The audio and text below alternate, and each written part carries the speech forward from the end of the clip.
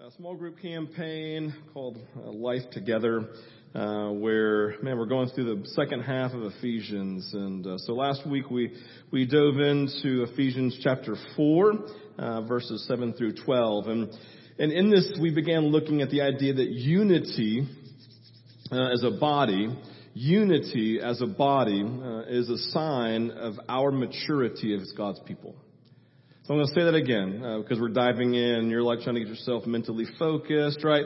Our unity together as a body, it is the sign to everyone of our maturity as God's people. So our maturity is expressed in the way that we're living in unity, right? The idea that we're caring for one another, the way that we're fighting for one another, the way that we're sacrificing and serving one another. That is the sign of spiritual maturity. So if you want to know what does spiritual maturity look like in my life, Paul began, and he's going to talk about it again this morning, but this idea of us being less focused on self and more focused on being a part of the body, expressing a servanthood and sacrifice and the love for one another. So as we dive in this morning, what I want us to recognize in this season is that Paul ultimately is challenging the church to think more about the church. Just to sum it up, Paul is challenging the church to think more about the church, more about the body of Christ, more about the people together, the gathering of those who they're in community with, thinking about the family of God. He's saying, I want you to begin thinking more about the family of God, the people of God, the church. God's called, chosen people who have been anointed, who've been empowered to fulfill the Great Commission on the earth, the people together. He says, I want you to recognize that maturity of the body is defined by the way that you're living sacrificially for one another. And so when we dive into this whole conversation that we're diving into really for the next several weeks leading all the way up really to Thanksgiving, what I want you to hear me say is that Paul is less talking about like your personal spiritual life in a sense of like wanting to make you better, focusing on you. He's not focusing on self-help, right? He's not focusing on self-help, coming to church so I can get my needs met and feel better about myself. That's not his goal. His goal is to help you stop thinking about yourself so much and to start thinking about the body of Christ as a whole, the church as a whole, and the call that we have together to build the church, the body, the people of God. If you don't like church, if you don't like the idea of church and what church has meant historically, just think the people of God. Think about people together. We talked last week about being like we are individual bricks and we are like building a wall, and a brick by itself is not really that powerful. A rock from the Great Wall of China is just a rock. When you pull it out from the Great Wall of China, you put it back into the Great Wall of China. It becomes one of the 7 wonders of the world. And so as we dive in again to this idea of Ephesians and this heart of Paul, I want you to recognize it's not about coming for self-help. It's about helping others. That's really it. The heartbeat of Paul is about how you have been called to help others. We said last week there are 3 foundations. If you weren't here, I'm just going to name them. Number 1, if we're going to dive in and understand the second half of Ephesians. Number 1, you have to recognize you can't have chapter 4 through 6 without chapters 1 through 3. Chapters 1 through 3 is all about the Holy Spirit empowering people because God saved us by grace, not your works, to empower you to do more than you could ever dream or imagine, we're told in Ephesians 3:20 and 21. So the first foundation is you have to remember the Holy Spirit is in you and upon you to empower you in your salvation to be the church. Then the second thing is verse 1 he says, the idea of coming in, says the idea of doing. The idea of doing says to live a life worthy. That's foundation number 2.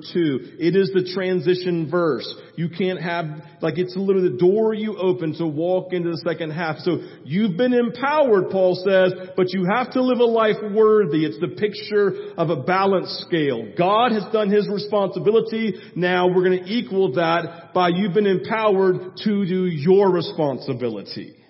And the whole second half of chapter 4, 5, and 6 is the things that Paul is calling you now to do that you've been empowered to do. He's saying you've been empowered, but you need to do.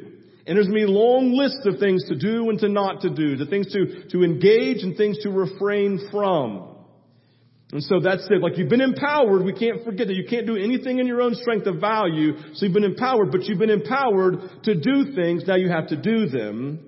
And we said the third part was now pursue the spirit of unity. This idea that it's not about you, self-help, but it's about the body of Christ. It's about the church. It's about your responsibility in the context of the church to be the church and to build the church. Again, empowered by God's Spirit. So, look at that. That's where we are. So we're going to dive in this morning. First, starting in verse 13, go to verse 16. This is our focus for this morning and then for this week in your small group. It says, until we all reach unity in the faith and the knowledge of the Son of God and become mature. Right? So we're living life until we all reach unity in the faith, until we reach unity in the knowledge of the Son of God, and we become mature, attaining to the whole measure of the fullness of Christ.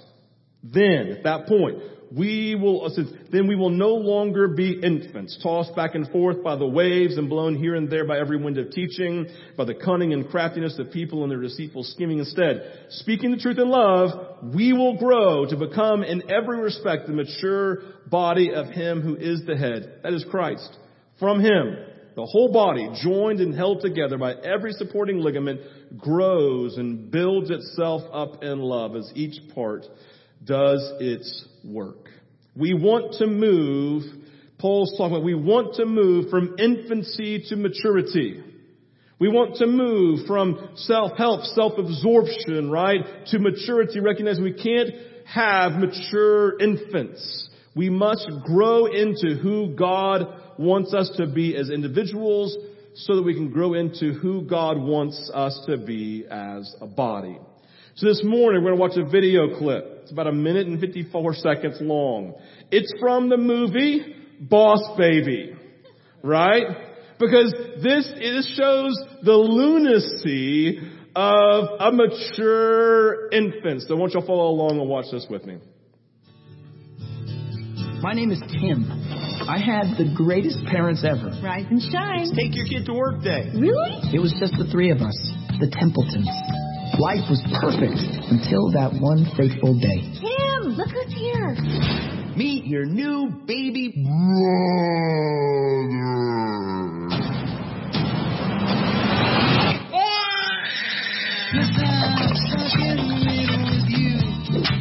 He's taking over the whole house. Look at him. He wears a suit. He's like a little man. He carries a briefcase. Does no one else think that's, I don't know, a little freaky? Well, you carried Lamb around until you were like... This is not about Lamb. Trust me, one day You are going to love him with all of your heart. Never.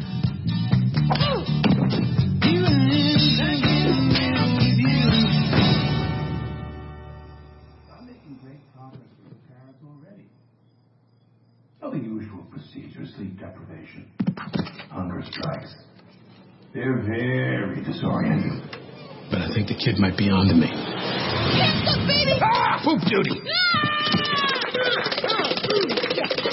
I've got to deal with the KID. You can talk! Goo goo gaga. No, you can really talk. Fine. I can talk. Now let's see if you can listen. Give me a double espresso and see if there's some place around here with decent sushi. I'd kill for a spicy tuna roll right about now. Get yourself a little something. It's your thing. Do what you want to do. All right. Who are you? Let's just say I'm the boss. Just wait till Mom and Dad find out about this. Power nap. You were saying?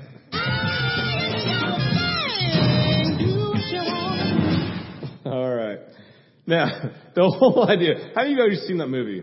It's actually really funny. You should watch it. Because here's the deal. I mean, the great thing about this movie is it just doesn't make any sense, right? I mean, anytime you put a baby in a tux carrying a briefcase with the voice of Alec Baldwin, I mean, that's just funny stuff, right? But the idea is just really simple. You watch that and you go, that's crazy. Because there's no such thing as a baby in a suit carrying a briefcase and talking like Alec Baldwin. Doesn't make any sense. So the idea, again, in this of having mature infants, that doesn't make any sense. It doesn't make any sense. And so it's important to recognize that the goal of Jesus for us is to grow us and to make us mature. So starting at verse 14, it's important to recognize Paul's use of the word infant to describe when we are spiritually born. We are not, listen, each of us and none of us are born into mature adulthood. Instead, we are all born as spiritual infants. That's why this is lunacy. We're all born as infants. To think that we can grow, we can all of a sudden be born and be spiritually mature immediately doesn't make sense. Yes, we are filled with God's Spirit. However, we are immature. We're immature and our lives are marked by the potential of outstanding growth. And I think that's the part I want you to see. We are born as spiritual infants. Paul is naming this idea of infancy, and our lives are marked by the potential of outstanding growth. And what we could say then is that there is an expectation then of outstanding growth. You've read Hebrews that talks about the ideas like, you should be eating spiritual meat, but instead you're still on spiritual milk. You should be eating meat. And the idea is he's like naming this group of people who literally have not attained this outstanding potential that defines their life. And there's a level of tension or a level of frustration and definitely a level of unmet expectation. Our lives are marked by outstanding growth, and we begin this idea with spiritual infancy, but growth is necessary. We want to talk about this growth. We want to recognize that although part of our maturity occurs through our personal relationship with Jesus, these verses teach about our spiritual maturity happening through intentional relationships as the body of Christ, as we invest into each other's lives. The idea that, yes, your personal relationship with Jesus is vital to your growth, but so is your part as a rock in the wall of the body of Christ, and each of you doing your part. So, when thinking of maturity, we usually think about it in light of an individual, right? An individual's personal maturity. We think about in the context of our children. We want them to mature and to grow. Although this is part of maturity, that is not the primary objective of Paul's teaching. Right here, Paul is speaking about the maturity of the body of Christ as a whole. So when we talk this morning, yes, I want you to think about my own individual maturity, but I also want you to think primarily about what does it mean for us to be mature? Like, do you give much time and energy to thinking about our maturity as the body of Christ together? We must be as invested into the maturity of the body as we are our own personal maturity. The idea is clear. The more isolated and individualistic we are, the less mature that we will be as a body. So, number one key, the first key. The key to our growth is recognizing our need for one another.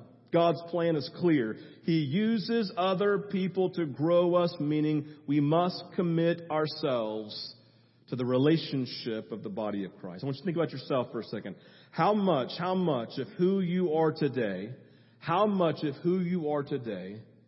is because of somebody else's investment into your life?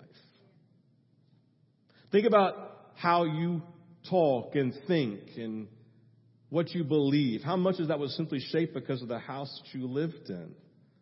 How many of you are Christians primarily because you grew up in a Christian home, because you never knew anything other than? How many of you are Republican or Democrat primarily because you grew up in a Republican or Democratic home, right? How many of you have these convictions and beliefs primarily simply because of the people that you were influenced by? Your grandparents, aunts and uncles, whoever was most influential in your life, they shaped so much of who you are today. Listen, my girls yesterday cheered at the top of their lungs and would not leave the Georgia game. Why? Because I raised them to be God-fearing Georgia fans, right? Like they're Georgia fans because of me, not because they love Georgia Bulldogs, right? They're because of me. Think about the context of those, the coaches or the teachers, maybe the bosses that you had, the friends that you've had over your life who have formed who you are, what you think. There is no way to attain the fullness of Christ in our lives apart from Jesus moving in the context of the relationships that He has placed us in. Yes, it's ultimately Jesus who grows us, but it is Jesus through other people. Simply stated, we need one another for our spiritual growth. So, look back at verses 13 through 14 and read them again. We all reach unity in the faith and the knowledge of the Son of God. We become mature, attaining to the whole measure of the fullness of Christ. Then at that point, we'll no longer be infants. We've grown, right? We have taken that step of growth as we're growing in unity. This idea of unity, the body of Christ working together, that's the sign of growing from infanthood, right, to adulthood. Tossed back and forth. So we'll no longer be infants, tossed back and forth by the waves and blown here and there by every wind of teaching, by the cunning and craftiness of people and their deceitful scheming. Our unity, this is point number 2, our unity as a body leads to our maturity, which moves us from infancy to spiritual adulthood. Our unity, working as a body, it leads us to our maturity, which moves us from infancy to spiritual adulthood. Apart from unity, we will never be able to attain spiritual maturity. Apart from the pursuit, right, of the body of Christ, each of us doing our part, we're going to look at later, investing, expressing the gifts of God's Spirit He's placed within us, like we talked about last week. Each of us doing our part. Maturity happens as we embrace and engage these pieces. And each person must recognize, in the context of these relationships, their dual role. Their dual role, learning from others and expressing gifts towards others.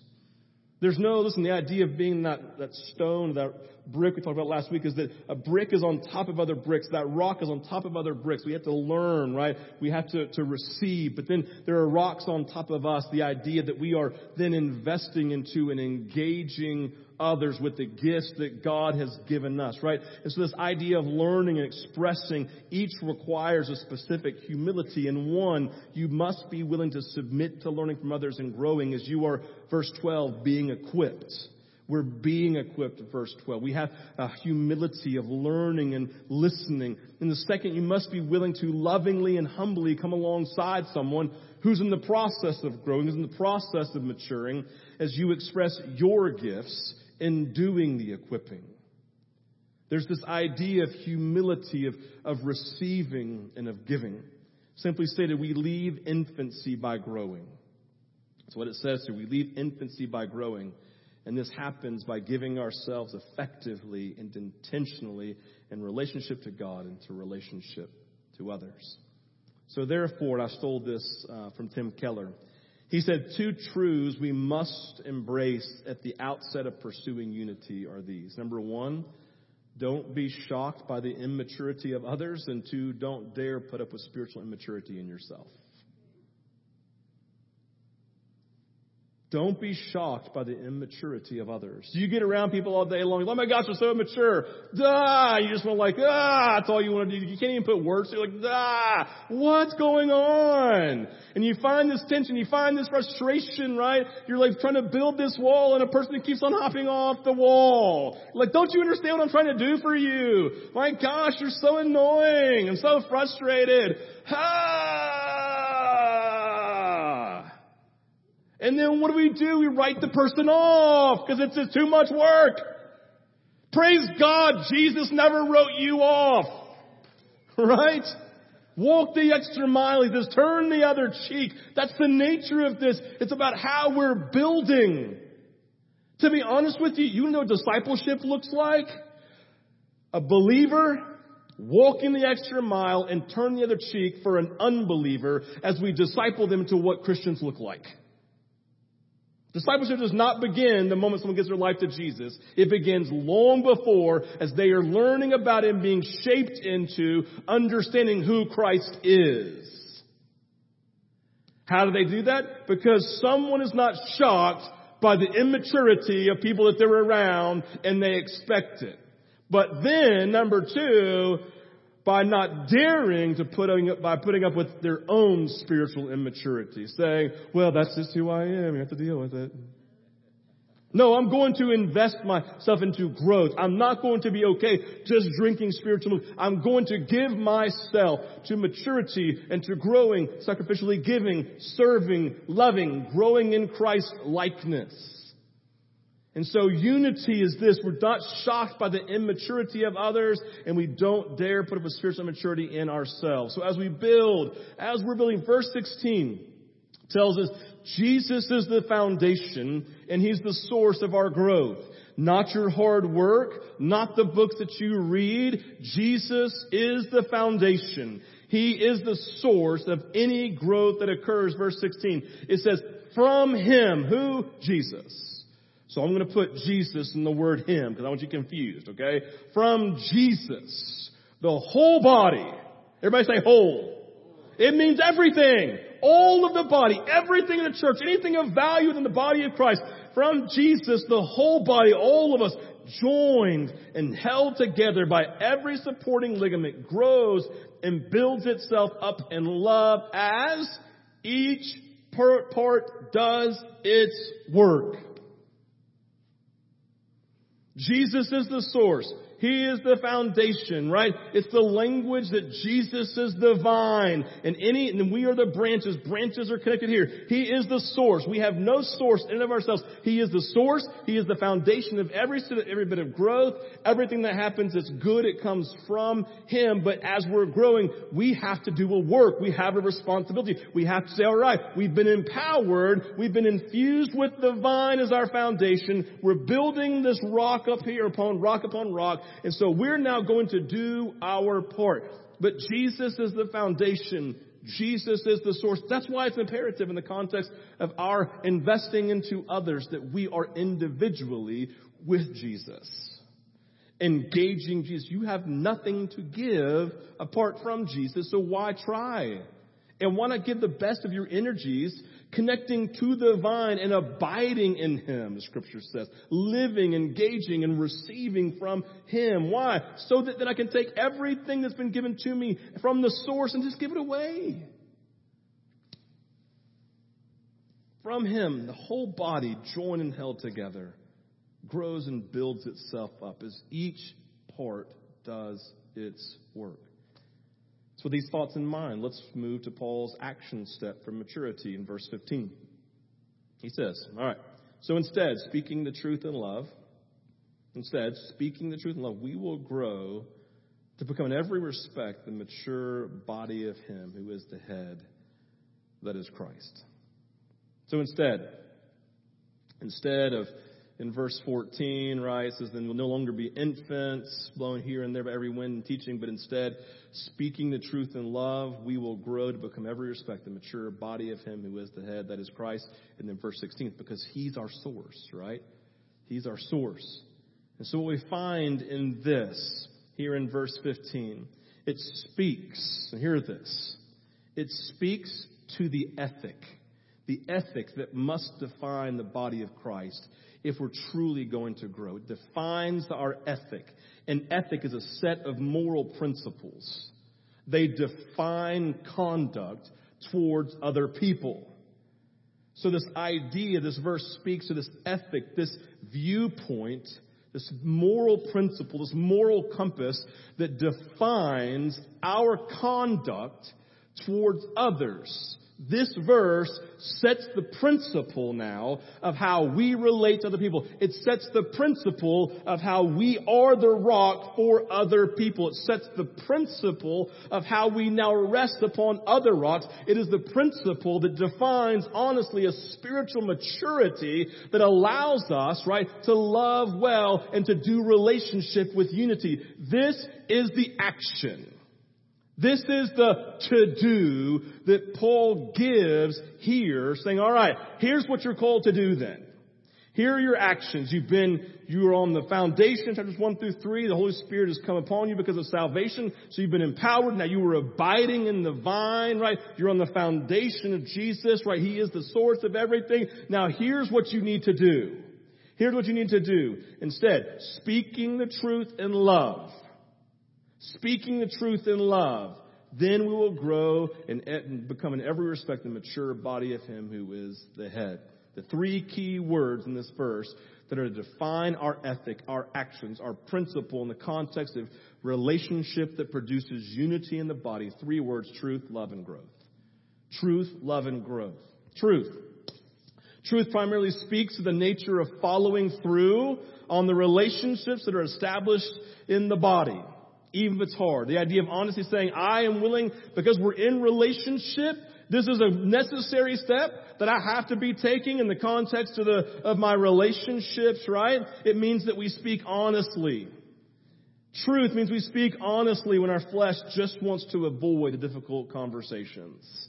It means confronting issues rather than avoiding issues. It means telling a person they hurt us rather than pretending they didn't. Honesty, it's not hard in a sense of understanding. You know what honesty is, and you know what dishonesty is. You know when you are being forthcoming with someone and when you're holding on to something. Honesty keeps us from dying from the inside out, doesn't it? Barry hurts me, and so I'm saying, rather than to be honest, I'm going to pretend like he didn't, right? And so I'm like, I'm just gonna grin and bear it. And what happens 3 months later? He does the same things, and then I blow up on him. He's like, why are you blowing up on me? It's because, why? You were festering on the inside because relationship was not important enough for you to be honest. Honesty is a biblical principle. We have to speak the truth. We have to be honest. Someone hurts or someone is failing. Man, blessed are those who are speaking over people so they will not fall into sin. I love you too much to let you fall into that ditch. I'm willing to ask you the hard questions, knowing you may be frustrated with me, but I'm willing to suffer rejection for a minute to save you from hell for eternity. I'm willing to be honest, willing to speak the truth, but here's the point. Honesty in relationships is the kingdom principle. However, it must be linked to love, because truth without love is harsh. It's painful. However, love without truth is kind of like a lie, isn't it? So that's why we have to marry it to the second part. Love. Love in relationship is all about humility, right? And preferring others above oneself. It's about sacrifice. It's about servanthood. Therefore, anything we speak in honesty, anything we start speaking truthfully, well, it will have, if it's grounded in love, it will have its source in commitment and affection towards the person that we are talking to. Love will lead us to speak honestly with grace. Hear this. This is where it gets really practical. And I want to figure out, I want you to be honest with yourself.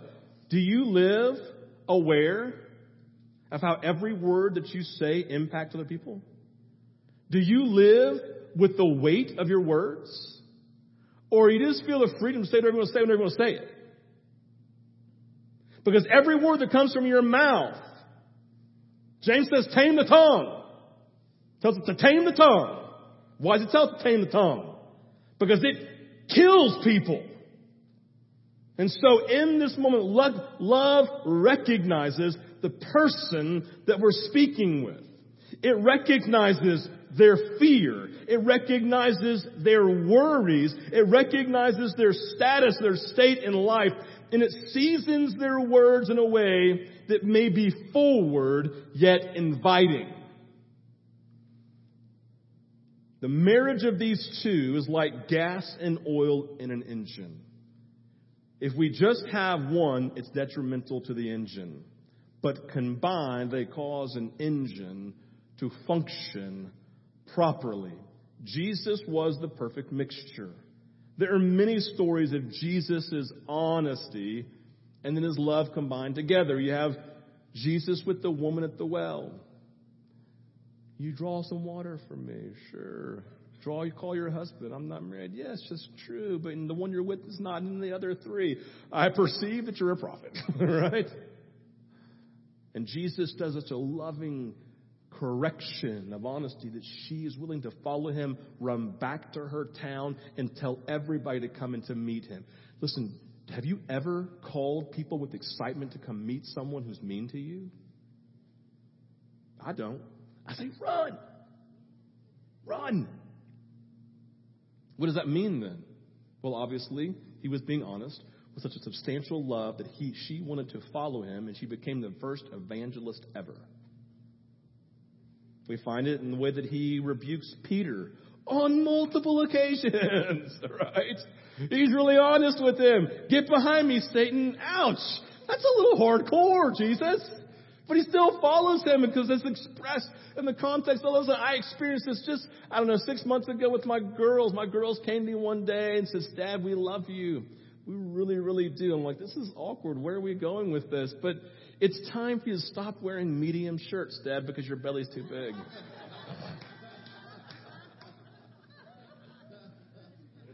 And I'm like, what? I was like, what? Are you kidding me? I look so good in medium shirts. I'm like, I look at Randall. She goes like this, right? I said, I don't look right. It's like, no, Dad. It's like, it's just not good.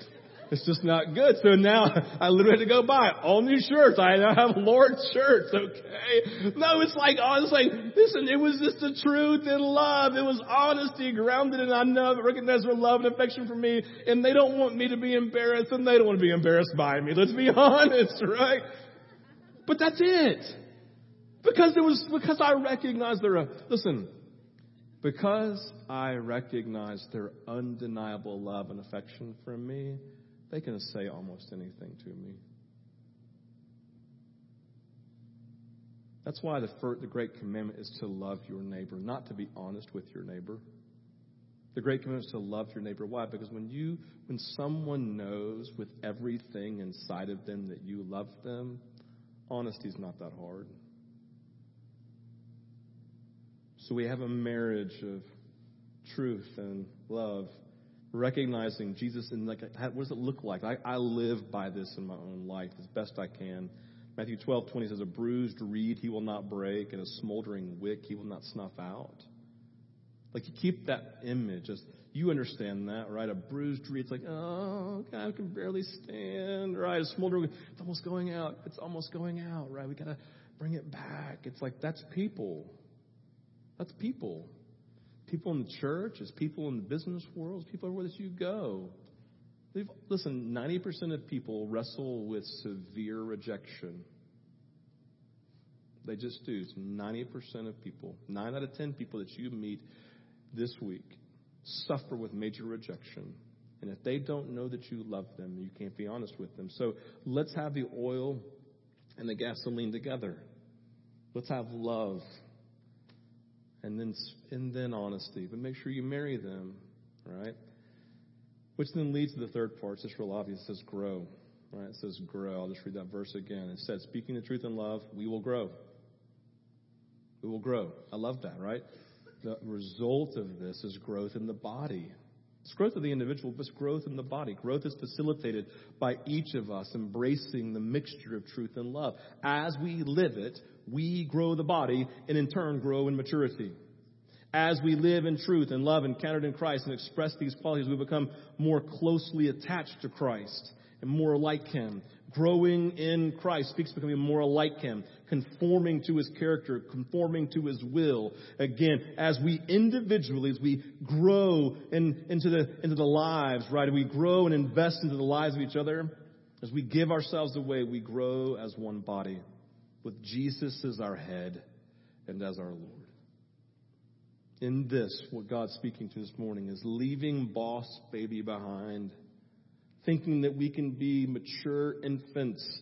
That is crazy. And we leave infancy by growing. We grow, according to Paul, by investing into our relationships, growing with one another as Christ is our source, always standing on Christ, always staying connected to Him, always leaning into Jesus, but doing our part, doing our work by learning to be honest with one another, grounded in this undeniable affection and love that we're sharing. The question to ask this morning how do people define you? Like, they define you as loving? Like, I'll never forget, this wrecked Randall and I. We were at like, y'all know Randall? Like, Randall, man, she's a go-getter. Achievers are number 1. Significance, she wants to make a difference is number 2 in Strength Finders. And then competition's number 3. Right? And she has harmony in her top 5. Why? Because she just loves people. And so this guy was prophetically praying over her one day. He said, I just see a picture. I see a picture of a sword. I see a picture of you with your hand behind your back.